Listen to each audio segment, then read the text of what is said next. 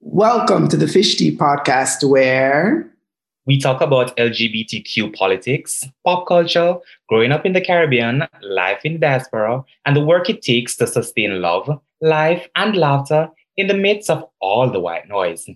I'm Glenn Roy. And I'm Lanvell. We're giving you everything, honey. Get into this mug. We're serving you a hot cup of fish tea. Bottoms up. When I feel like you did come in for the bottoms up. I was a little slow.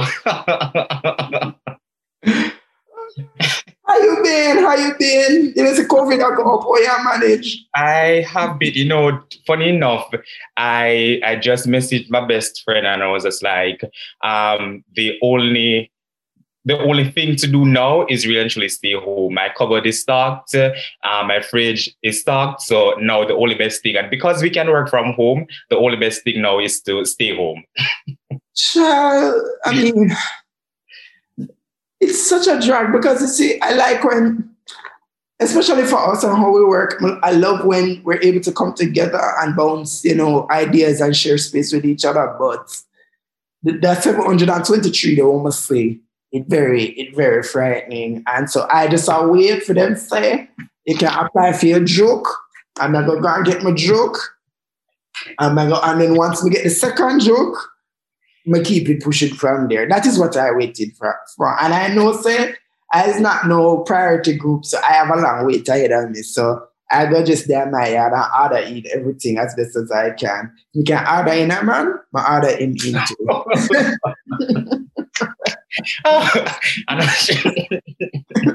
I'm not sure which platform set up for that one, but yeah. Basically, grander.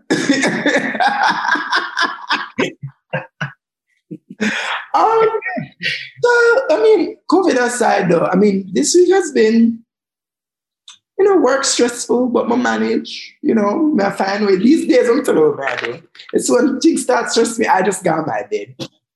Can't ask for I just get up and I lock off my lights and go on my bed. One day, 6 o'clock, I get up and go on my bed because I'm not the time for the foolishness. And I wake up and everything all right after. So that is my strategy these days because I don't have the energy. I just don't. That's so true. So true. So I want to start a little trend with you, right? Because we used to have when Cornell was on the podcast, we used to check in on Prosperity Bay, but we don't have a name for your bay yet. So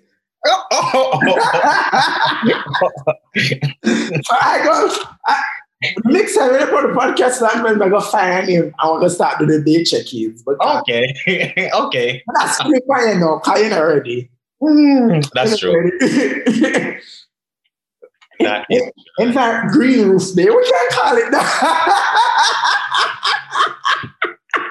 It's no longer Yeti, but it's Green Roof or environment. No, because Yeti is for the office. Green Roof Day, I'm a vibe. Okay.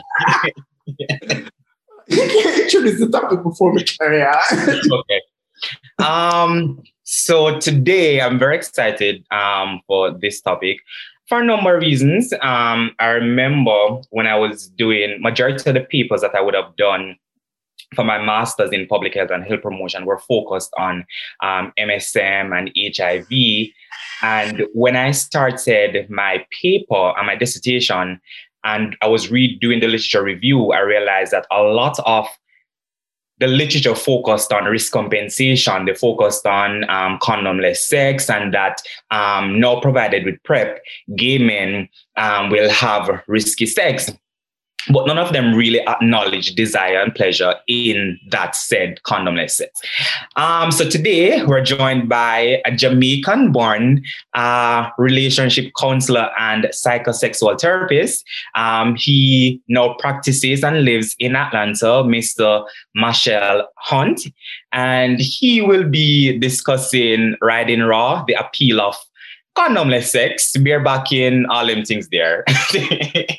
Welcome, Marshall. Oh, hey, guys. I'm so happy to be here with you. Just listening to you guys going back and forth is exciting on its own. So thank you so much for having me. Thank you for joining us. As I said before, a long time I give sermon on this because I like certain things. And I mean, given how oftentimes LGBT advocacy and HIV related advocacy kind of is married in a kind of way, you become wedded to certain conversations of, use a condom every time, and we reduce our sexual experiences to a diatribe of, oh, we always need to have sex with a condom and stuff like that. And we should be promoting safe sex, and we should be giving people the tools and knowledge and information so that they can manage risk. But I feel like, especially now with PrEP, especially now with the explosion of OnlyFans, we need to start diversifying that conversation to kind of find new ways to connect with people and find out how people are managing the different situations that they're in. So, yeah, meet you before my fractal and start the things on the podcast today, right? So, just let me know when you want me to. Listen, I'm here for all of it. So you're absolutely right. I think, unfortunately, since the 90s, sex, particularly for gay men, particularly for Black gay men, has always been, kind of wrapped in HIV prevention, and I think what happened in 1996 in sort of like 2013, when PrEP came out, as they were getting the FDA approval, it kind of showed for the first time since the 80s that we could actually breathe and have sex as gay men without worrying about HIV, which for many, many years, that's how it was. We were crippled in a way with the thought of, oh my God, I like this person. I don't know him. I'm going to have sex with them, but oh, there's HIV. So that was sort of like an undercurrent in all our experiences. And what PrEP did, it kind of lifted that cloud for a lot of gay men. I know when I first moved to the States, which was almost 7 years ago, I worked in clinical research looking at, and like Nambed said earlier, my area of expertise is psychosexual therapy, but that's rooted in clinical research. I think the great thing about therapy and psychology is that there's always an evidence-based, kind of mechanism for it.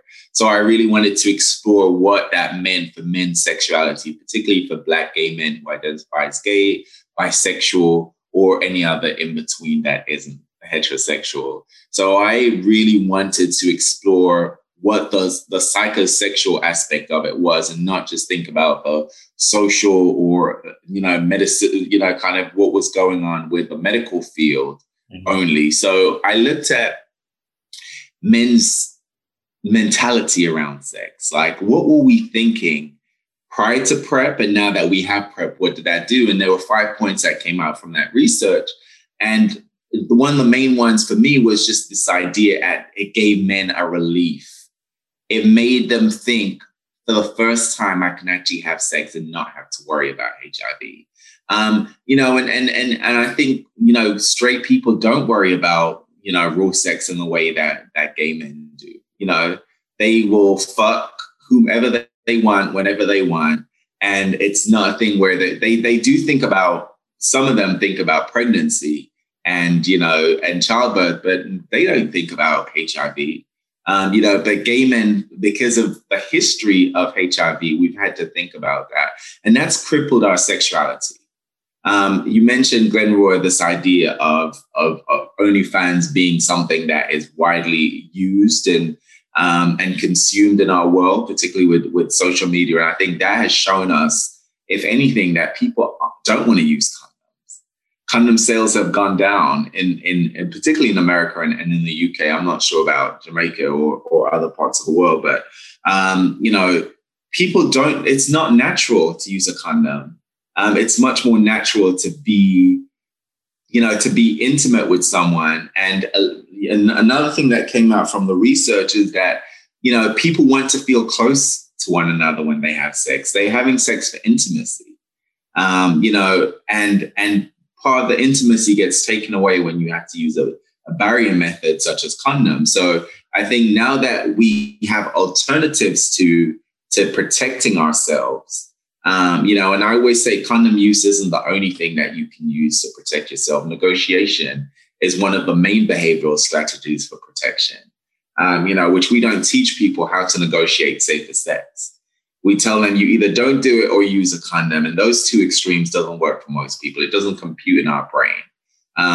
So I think negotiation is one way of reducing health risk, particularly around HIV and STIs.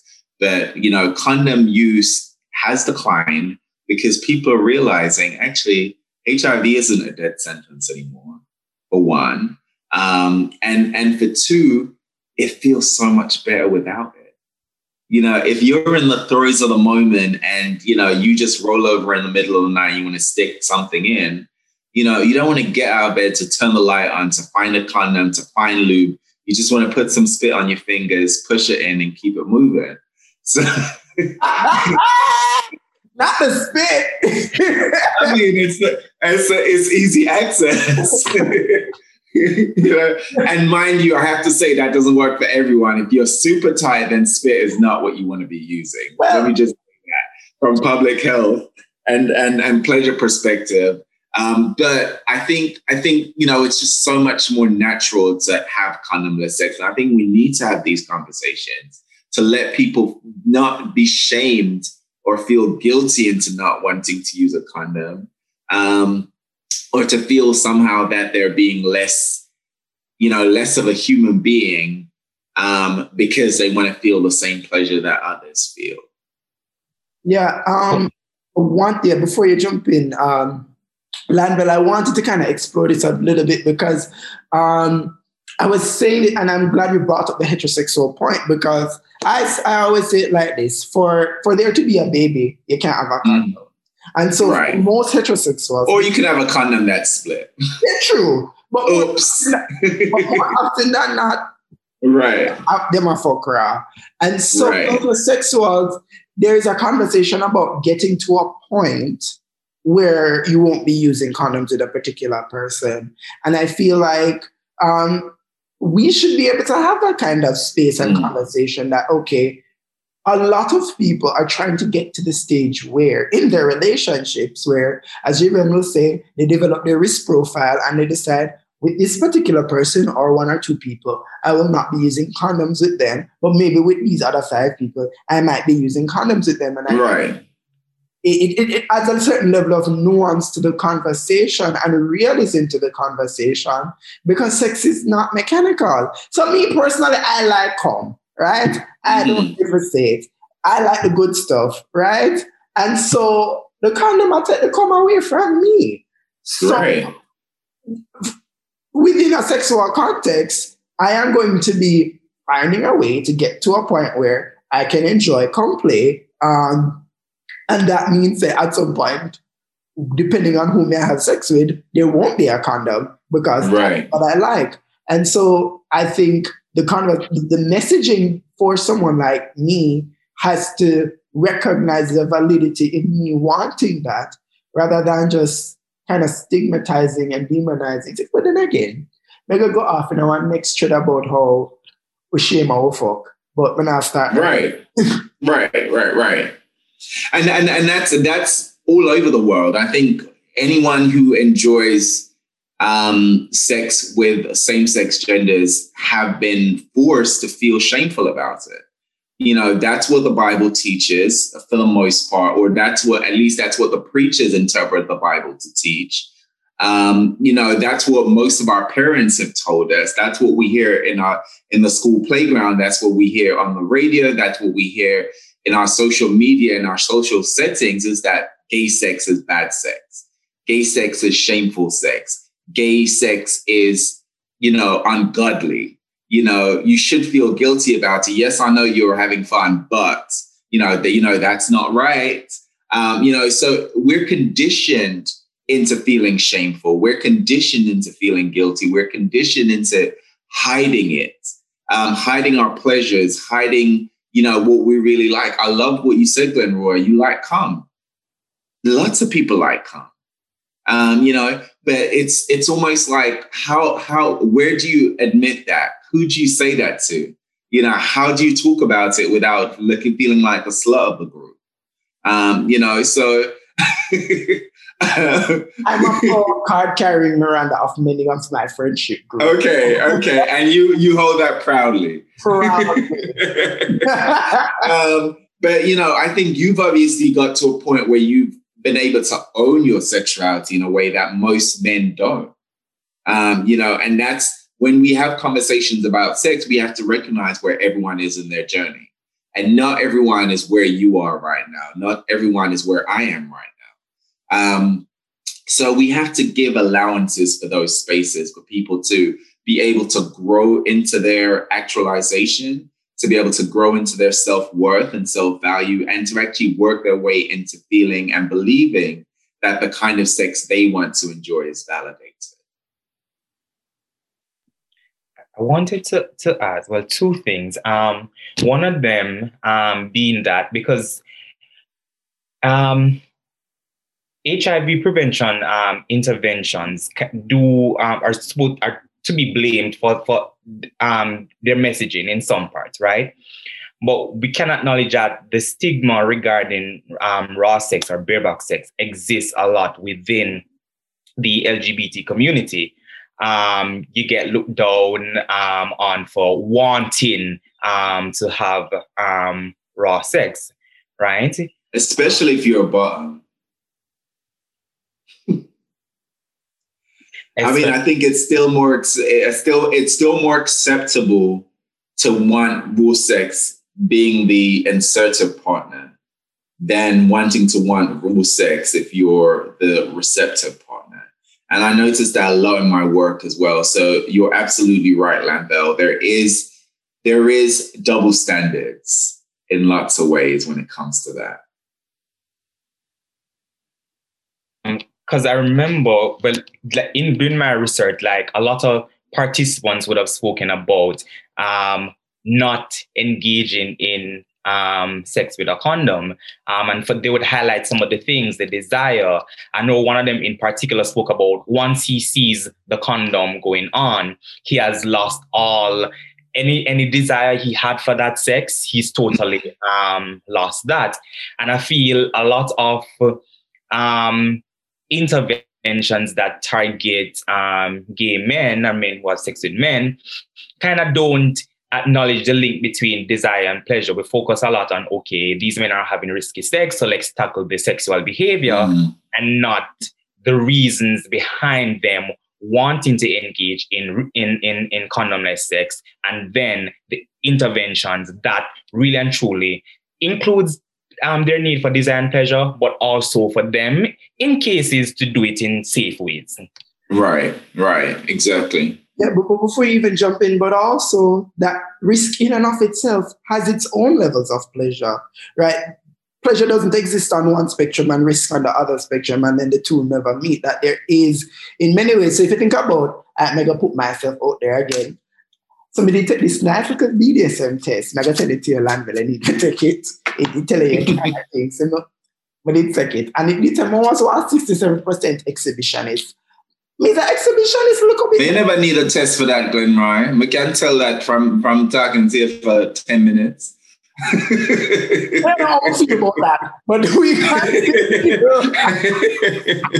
So there's a certain pleasure in liking certain, just like, oh, someone will like get choked, and there's a risk in that. Risk comes with a certain level of pleasure. And so also it's how do we, I think we have not yet learned in the response to own the risk while teaching people to be safe. It's we've dichotomized it in such a way where it's one or the other. Is either you kill this or you don't kill this, right? Right. You don't decide to kill this. What then? Right. So it's either you're going to be, risky and, enjoy yourself, or you're going to be safe and not enjoy yourself, kind of thing.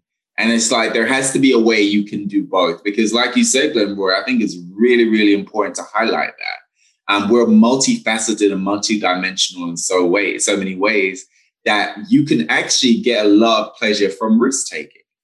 And I think most people will identify that, even outside of the sexual realm, there is a sense that somehow, doing something that isn't really right adds a little certain je ne sais quoi to the experience. It's kind of like, you take, for example, I work with a lot of people who, who have fetishes.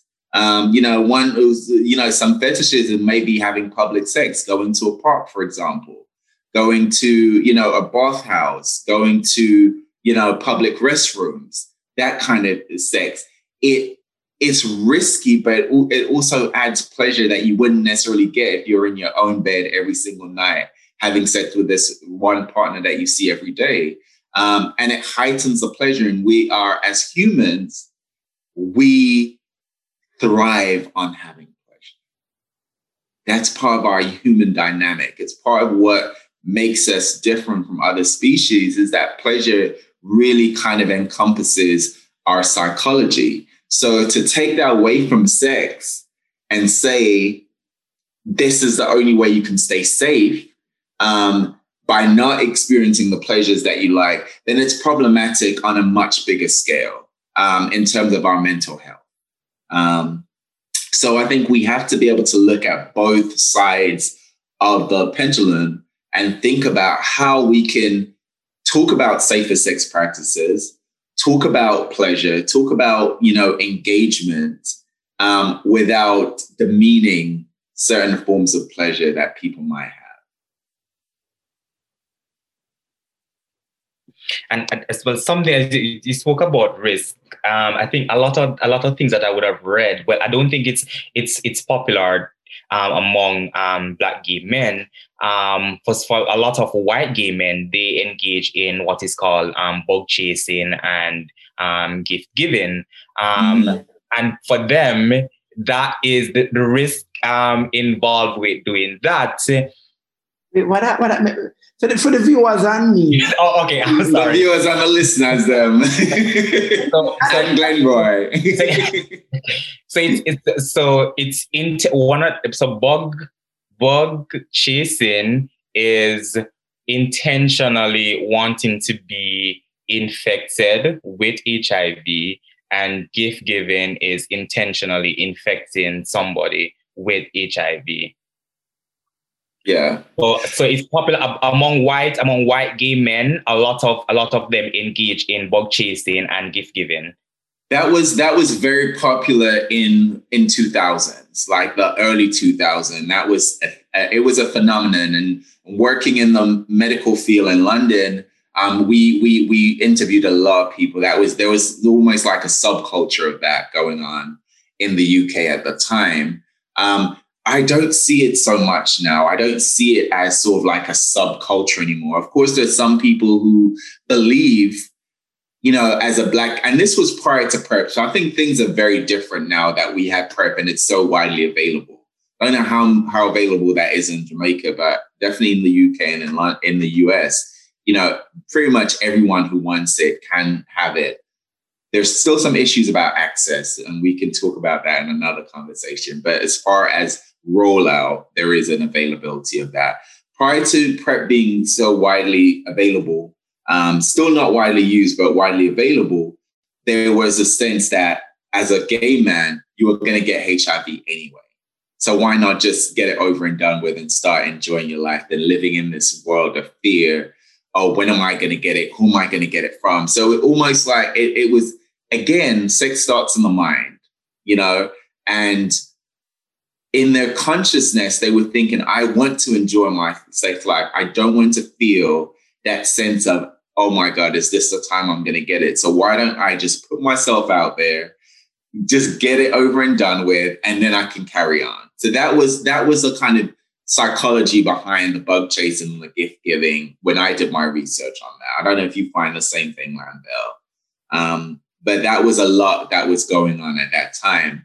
And there are still some people who feel like that, who feel like, if I'm going to get it, I want to get it from this particular person, or if I'm going to give it, I want to give it to this particular person. So they always remember me as the person who infected them or the person I got infected by. So, and there was a lot of mental health issues that were wrapped up into that.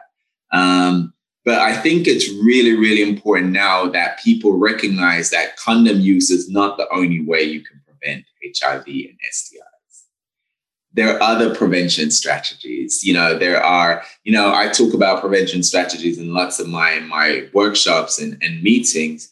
And I think people don't know that you can actually prevent HIV if you have a system of pulling out before you ejaculate. Even if you are HIV positive, being on medication, if you're undetectable, it makes it virtually impossible to transmit HIV if you're undetectable. Now, there's issues with that because people think they're undetectable when they're not.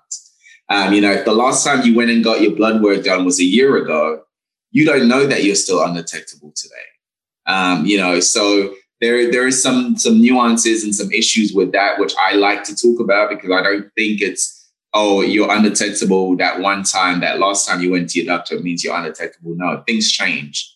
So you want to make sure that you're up to date with all your medicines, but you're also up to date with all your blood draws and all of those things. So, obviously PrEP is available.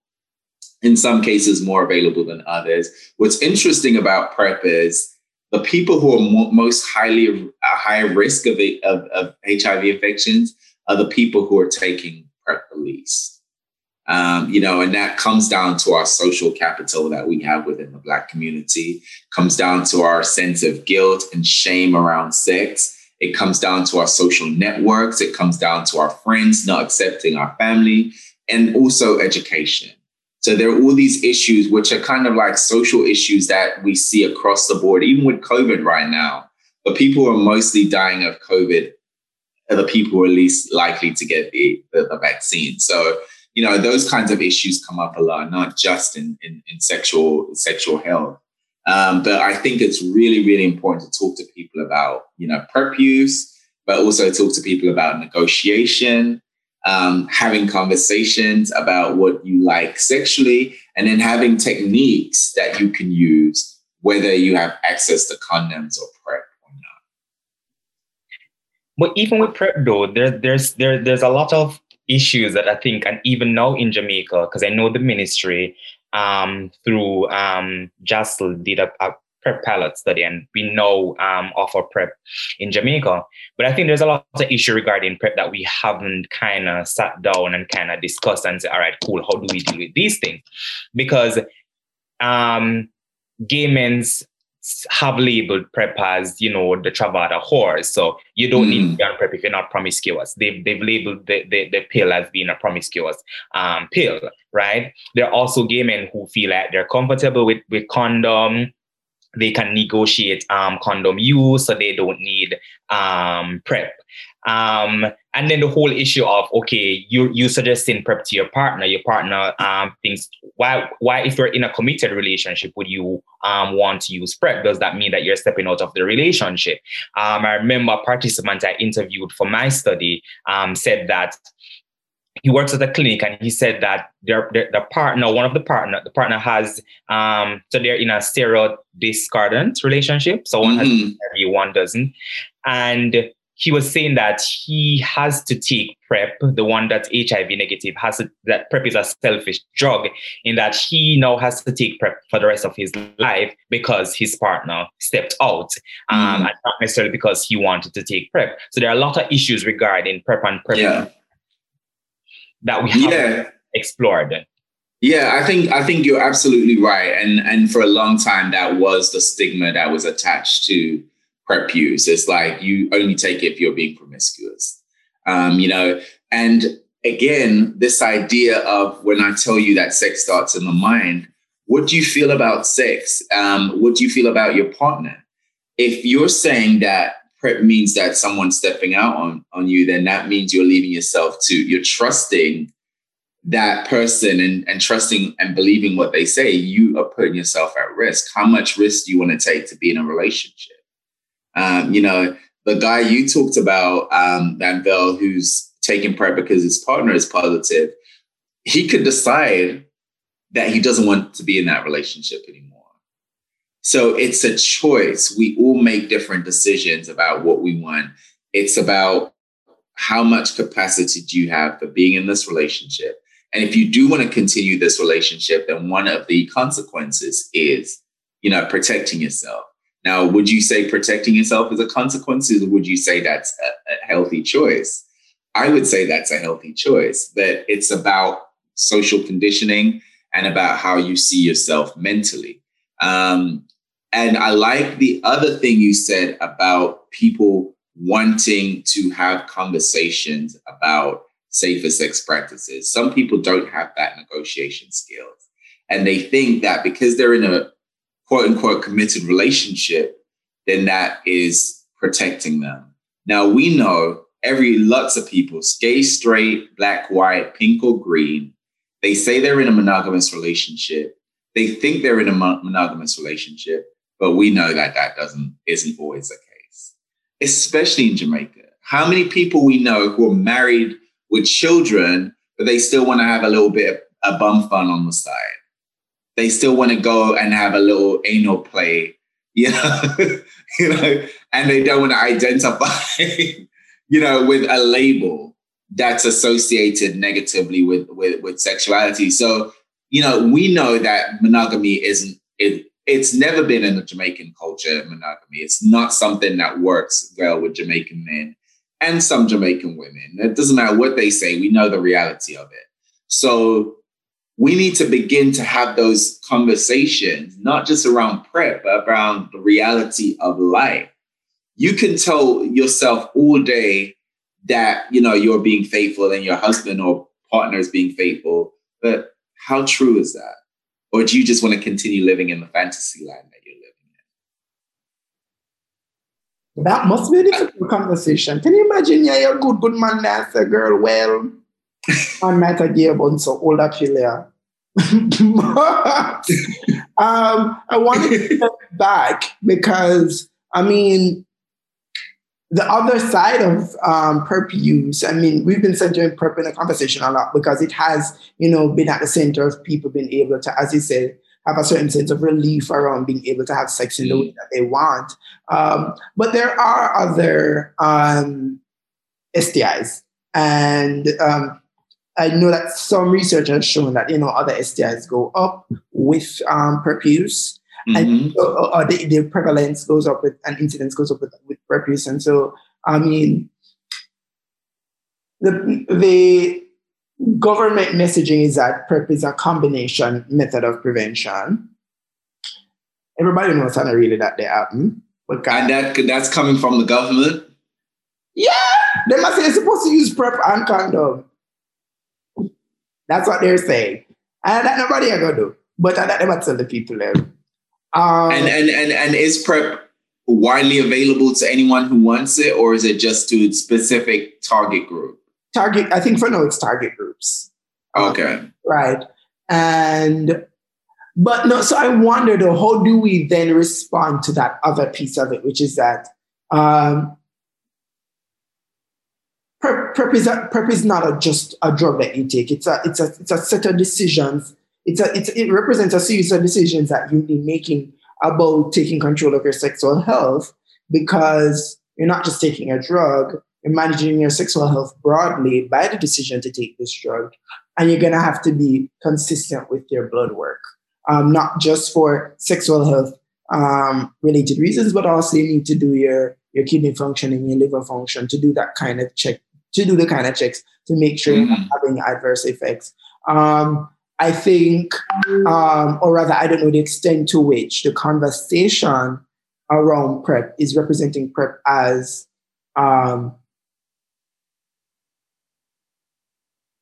it's not a magic drug, is what I'm saying. Yeah. And I don't know if in the current dispensation we're having the conversation, but I don't know if in the dispensation of the liberated gay man we're having that conversation either. So maybe from where you sit, you see more of the other side. Yeah. So I feel that, and for anyone who's listening to our conversation right now, I feel like we have to have broader conversations. I think for so many of us, we have these siloed conversations about sex, about safer sex practices, about condom use, about religion. But what we're not having is a conversation about it all together as one whole. And what I find is that people will deflect from having safer sex conversation if they're satisfied in their life that they're doing all the right things. You know, I got married, I live with my partner, I live with my man, you know, we go to church on Sundays, we are good.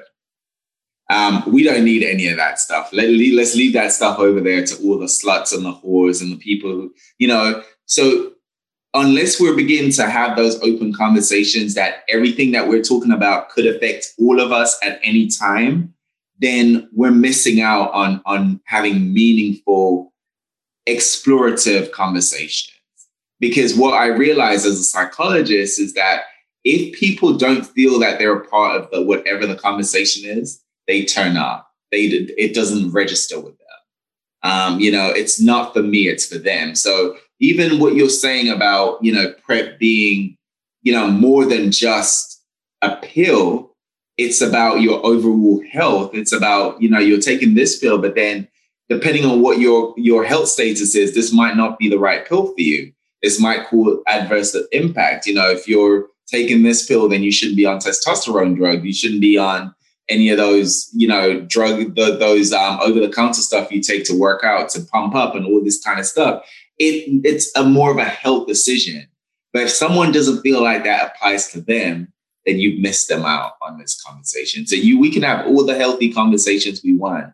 There are people who are going to be tuning out because it's just so much siloed into this one thing. And we need to think about it more broadly about how people think and feel about themselves and what they believe is for them or not for them. So I think we you know, we should just be having more conversations around the dinner table. You know, when we go to our church meetings, you know, when we're having not the church our walks at the park.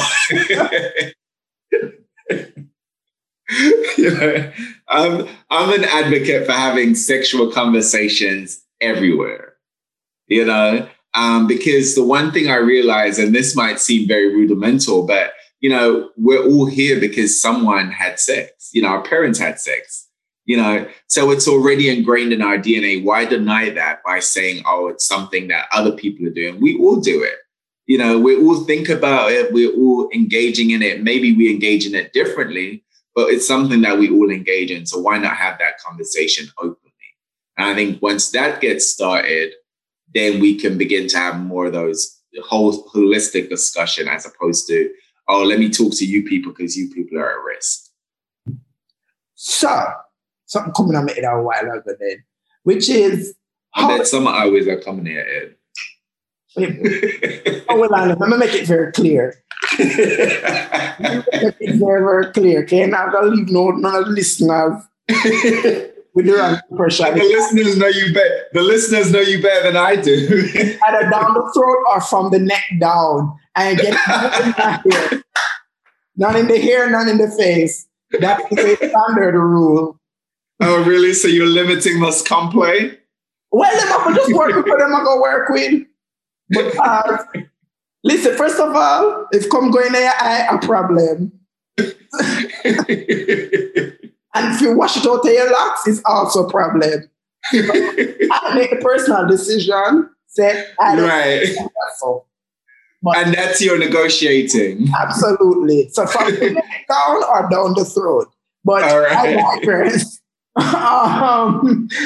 So the point that I wanted to make is, in your work, what are the strategies you think get people to a point where they're able to be open about sex in that way? What are some of the things that you recognize work to improve people's relationship with discussing sexuality, since it's so central? So I think in my work, one of the things that I find very helpful is normalizing sex. It's talking about it in a very kind of matter-of-fact way. You know, recognizing that even if people are uncomfortable about having those discussions, what you will find is if whomever they're talking to opens that gate, it almost gives them permission to become more relaxed about it. So I never shy away from sex. I never shy away from sex talk. And I will be the one to lead people into that realm. And I think if you're in a position of having those discussions and you're shy about talking about it, or even, identifying what it is, then it doesn't actually open the gate for other people to feel comfortable. So but I would always lead by having, so when was the last time you had sex? Did you enjoy it? Who was it with? What did you like most about it? And the more you open that up, and then you can even say, well, this was my experience the last time, I did it, then it allows people to be more open. And sometimes in my work, and I work with young people a lot too, and they're like, oh my God, did he just say that? And you can see them kind of relaxing in their seat a little bit more because I said it first. They're like, oh, okay, he's cool. I can talk about it. So helping people to relax is one of the things I think works for me in my work. That's a lesson to the tops as well. Help your partner to relax. Right, exactly. I kind of slipped that in there. Don't be selfish as a top, I'm not sure if this was Glenn's experience. I remember September when I would have landed in the UK. The university would have done a number of tests, and I know they were offering sexual health tests, but that was an option. And I remember I had signed up to do it, and I got a male doctor. And for some reason, I don't know if it was because I was in the UK, he was asking me questions that if I was in Jamaica, I would have never answered those questions. But I felt so comfortable telling him the answers. We went in details. It almost felt like I was having a chit chat with my best friend, telling him about experiences and all kind of things. And I feel like just my personal experience with doctors here, as I step in the room or just making up my mind to go to the doctor about a specific issue, I know there is some moral high ground in which they approach stuff. So I wouldn't want to say, okay, yes, I did this, or yes, I did that, or okay, this is what is happening. You're not totally honest with them about a lot of things because you don't want that level of judgment about you or your sexual activities. For me, if I compare them, so what I didn't have that I did, my school didn't do, and if them did enough emails, so as it's ignore. So there's that. But what was liberating for me was self-testing and their system of self-testing, because it made it so easy to engage with, and it wasn't just, you test for HIV. I was testing for a range of sexual health issues, and I was getting quick response. I was getting a relatively quick response, and that made me feel more comfortable with, ordering it. It was free, and when I did need to go in for treatment, because I'm not afraid to tell people I've had an STI before, I say it on podcast, before I say it again, and I always remember the time. So funny enough, so I said this elsewhere, and I remember I came back to Jamaica and I said this, and I said, getting an STI is really no different from getting the flu. The workers in Jamaica could not believe I said it.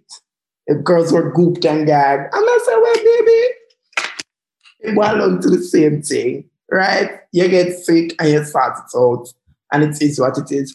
And so I think a lot of times when I go into certain healthcare spaces, if it's not with a service provider that I have a certain kind of established relationship with, I go in with the bad bitch armor so that so I let them know that, well, one, I know most things about my sexual health already. So the only thing I really need you here for is to tell me specifically what the issue is and specifically how we're going to respond to it. I don't need anything else from you. And I think that helps me because I very much own whatever it is that my body is going through, because it is my body and it's my responsibility. And a lot of people don't necessarily have that.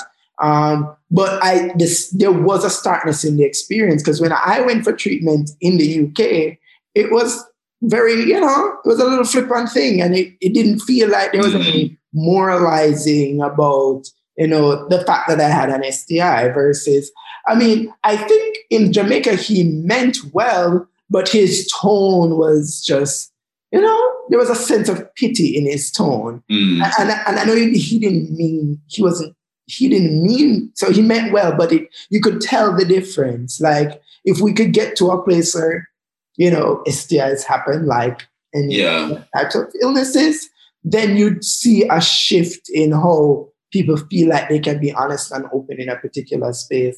But me a bad girl from a long time, so I just can't imagine it to any look at that space, but because they're not gonna come write my story for me. Good. But I think it's cultural, isn't it? Jamaica is very I think it's such a double standard, because Jamaica is so open sexually. You go to Passa Passa and everyone's winding up, and you go to Palisades and everyone's having sex on the stage, and but there's still that other side where it's like, oh my God, you can't believe you're having sex outside of marriage.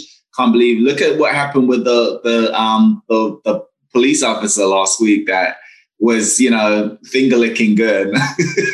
Oh, remind me of the ice cream. But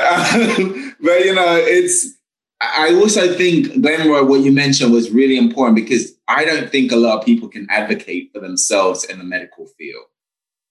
And what you just described was you being your own advocate and going in saying, I know what I want, and I know exactly what I need from you. So many people don't know how to do that. So they go in saying the doctor is the expert, and I'm just this woeful soul that's here to be told or to be preached to or to be judged by you, and I'm just going to accept it. So I think one of the things that we can do with your platform is to begin to empower people to be self-advocates, to advocate for themselves in medical spaces, to advocate for themselves in social spaces, to educate themselves on what they need to do when they go into these spaces. Because, of course, we all know doctors are not experts in your body. They might be experts in a particular field, but they're not experts of you, and you are your own expert. So when you go into those spaces, you have to come into it with a sense of, I know what's going on with me. I just need you to guide me in this way. And I don't need to feel your pity. I don't need to feel your shame. I don't need to feel your guilt. Whatever it is that made you the way you are, that's your business, and I don't want to know about it. So that's self-advocacy that I think so many people don't have. That sounds like one project. Write that down, Manville.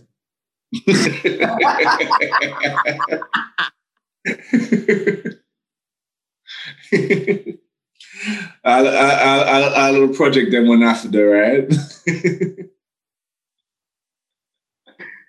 Let me. Okay, so if Randall, do you have any other question? No, you can go ahead. No, so I was wondering,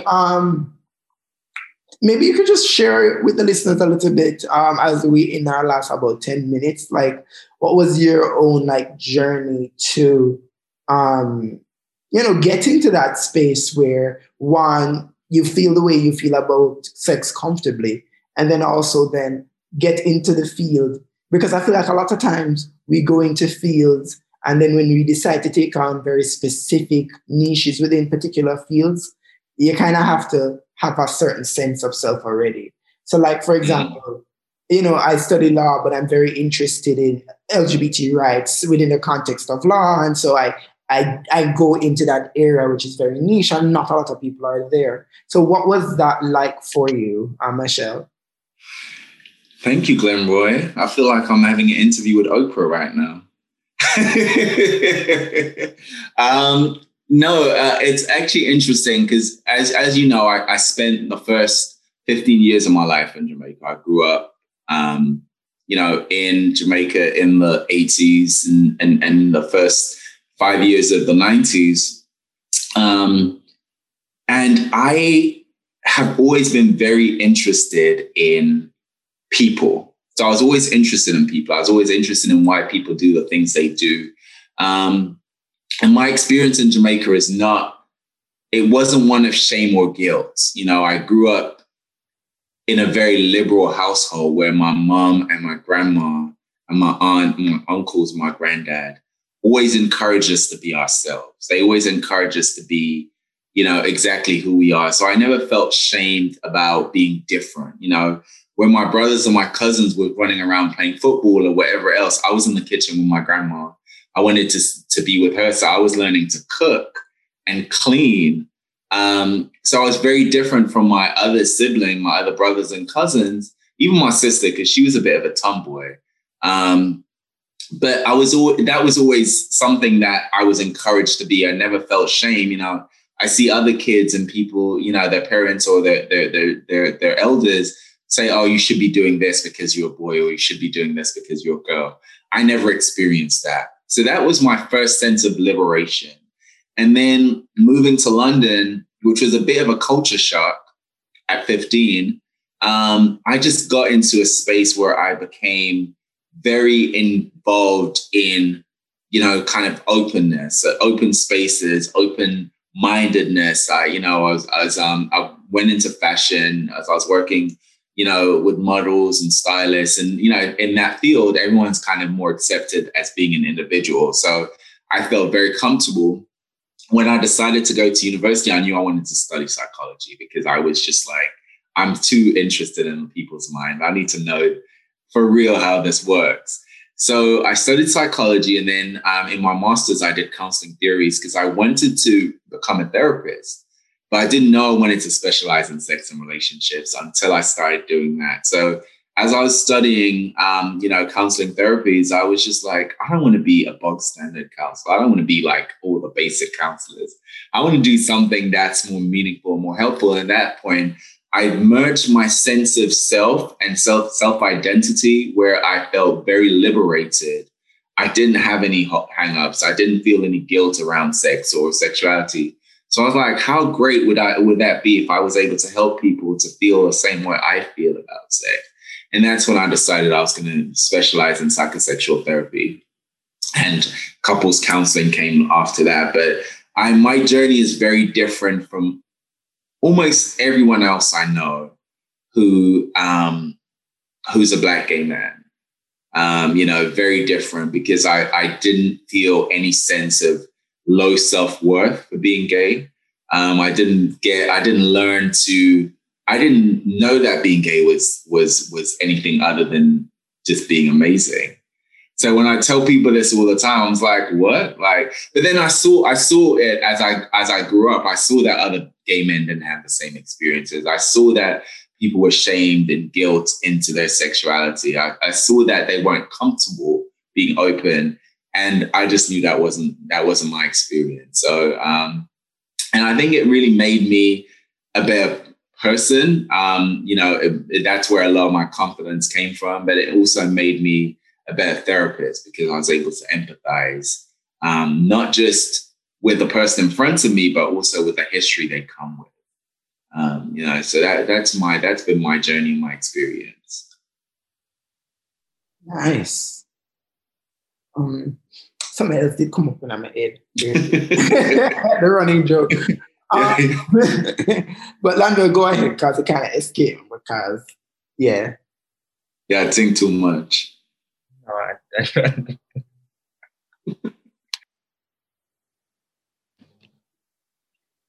I don't know what else to say. What do you mean, girl? I mean, I think I could chat with you guys forever. It's just such an easy conversation. I'm sure, I haven't listened to any of the other episodes, but I'm definitely going to go back and listen more now to see if you had as much fun with everyone else as you did with me. Oh, I mean, we're fun people, but you was really easy to talk to. I ain't gonna lie, it was real nice. But I guess the last thing I wanted to know is that, so like in your work, what are some of like the issues broadly that you see? One, how often do Black gay men access these kind? Because you're talking about the intersection of sexual health and mental health in a way. Mm-hmm. We know that our communities, we're hardly accessing one or the other or both of them. Right. And then, what are some of like the major issues that you see coming up in the way you're doing your work? Because, on the advocacy side, we're doing our own research now into mental health and seeing the kind of stuff that we need to be doing and advocating for. So it would be kind of interesting to hear from your perspective as someone who's, lived and worked in the UK, lived and worked in the US, what those, similarities are. Yeah. So I want to answer that in three separate parts. And forgive me if I take too long, but the first part is, you're absolutely right. A lot of times men, gay men, Black men don't access support for either of those. So in my field, I get to see them access them both. They get to access social health, mental health, and sexual health, which is great to see. So that's the first answer. The second answer is I'm going to speak specifically to the case of Black gay men. Our whole history has been pathologized. So we have an innate sense of something being wrong with us from the gate. So that's something that we always have to get over. So that causes a barrier as far as mental health concerns. That is an unresolved issue that we have to deal with as Black gay men. So whether you suffer from depression, anxiety, suicide, any of those things that are diagnosable, we have to think about the unresolved issues of growing up being Black and gay.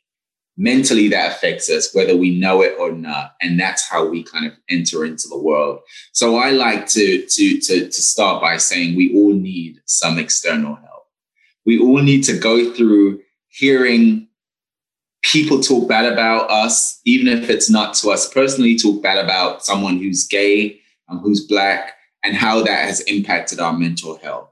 And then other than that, everything we've been talking about for the last hour is about how sexual health has really impacted our pleasures and how it's impacted the way we kind of strategize how we engage in sex. So in my work, I see, especially in the last year with COVID, I see a lot more Black men coming in seeking mental health.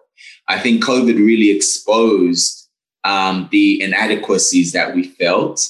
Being isolated really helped people to, or forced people to recognize what they were lacking, and how they deal with themselves when they're forced to be by themselves. So it's opened the gates up to people seeking mental health in lots of ways, but also it's actually exposed what their sexual health needs are and what their sexual health is and how they think about sex.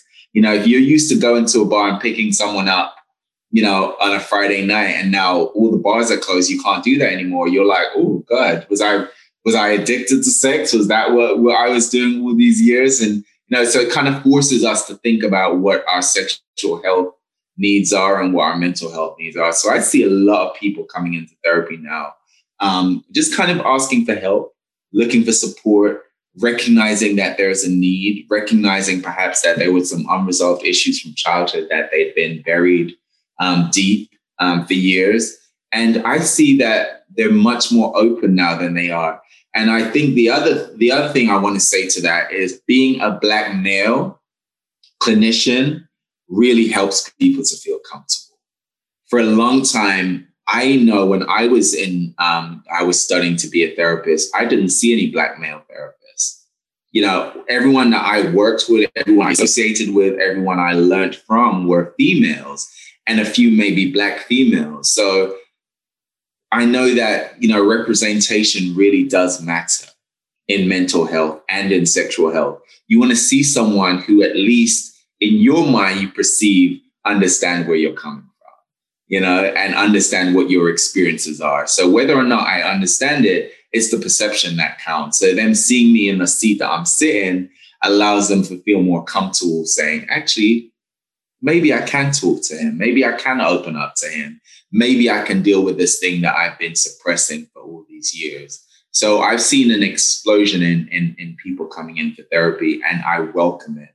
And I think it's very, very important as Black gay men that we do heal from the societal damage that we've had to deal with, the historical damage that we had to deal with, and the cultural facts that are just there. You know, for a long time, being gay was a diagnosable illness. You know, that doesn't just go away because now we have gay rights and people can get married. There's still a historical context to that. So I think it's very important for us to deal with them, whether it's with a therapist, with a social group, with listening to podcasts or whatever it is. I think we have to acknowledge that there are these nuances that we can't just ignore just because we have great jobs and we have a presence in the world and on TV. I mean, I love the way that you ended that, which is legal solutions don't fix social problems. And I always tell people that in doing my master's in law, it pushed me as far away from legal solutions as possible. It was the funniest thing. Every little paper I did, it was like, well, law won't solve this. It will help it to a point. So, I mean, that resonates with me so well. So thank you for that. And thank you for everything you said. But I'm going to make Lanville finish up because I feel healthy episode. I'm a bit tired. I need some fish tea after this. I think actually I could just I was just about to get started because when you touch on mental health, that is kind of mine. And I'm not sure if you're familiar with the word that BEAM. Yeah, I've worked with BEAM before. I love the work that BEAM does. But I'm so glad that we were able to chat with you. As I said, the whole issue of condomless sex has been something that I've been very interested in. Just on the fact that we don't talk about it enough and our interventions don't seem to want to go in the way of, okay, our ABC method has not been working, so let's address the issues that we haven't been addressing. So thank you very much, Michelle, for joining us. Sure, we'll have a follow-up, or you will help us in the work that we're doing, because I'm sure a lot of things have come out of this. Glenroy will want to explore and I'll have to be there. So I do look forward to chatting with you again and just helping us. As Glenroy said, we've done work. We did a recent study on improving mental health for LGBT Jamaicans. I think is one of the first studies that would have been done specific to the population. A number of things came out of that study, and it would kind of be good to you having been born in Jamaica and understanding the Jamaican context and also understanding best practices being done in the US and UK. Your work could inform what we do here also. So thank you again. It was such a pleasure being with you guys. You know, I think I said before, whatever I can do to impact positively back home is very, very important to me. And you guys are just doing amazing work, which I just cannot say enough about. Being so young and just so full of change and motivation, it excites me. So to be here with you guys and to listen in, I'm a fan, also an advocate, and like I said, whatever you need from me, I'm going to be a fun away. And maybe a plane ride. Wait, what was that? Maybe a little bit of who? Maybe a plane ride. Oh, hey. Listen up now. All right, so just to say to the listeners, we hope you had as much fun and were as educated. The fish tea did nice episode. They're nice and nourishing and honest and stuff. And I have some follow-up questions for Lanville that I go ask after the ear, because you think that you sneaky. Yeah, did you sneaky one for the podcast, you know? I have to talk to you, but not right now, because, time is up. So, as usual, you can reach out to us at Fish Tea Podcast on our socials, on Instagram, Twitter, and on Facebook. That's at Fish Tea Podcast with your feedback, your comments, your questions, your queries, your concerns, anything. You can also, if you want to do it more anonymously, although I guess email is a bit more anonymously. You can create one. I can't remember now. But anyways, fishteapodcast@gmail.com. You can also email us your suggestions and your comments and feedback as well. The cases are going up, social distance, join the line for the vaccination, and that becomes a thing. Wipe it off before you put it in your mouth. And as I always say, stay sophisticated. Bye. Bye.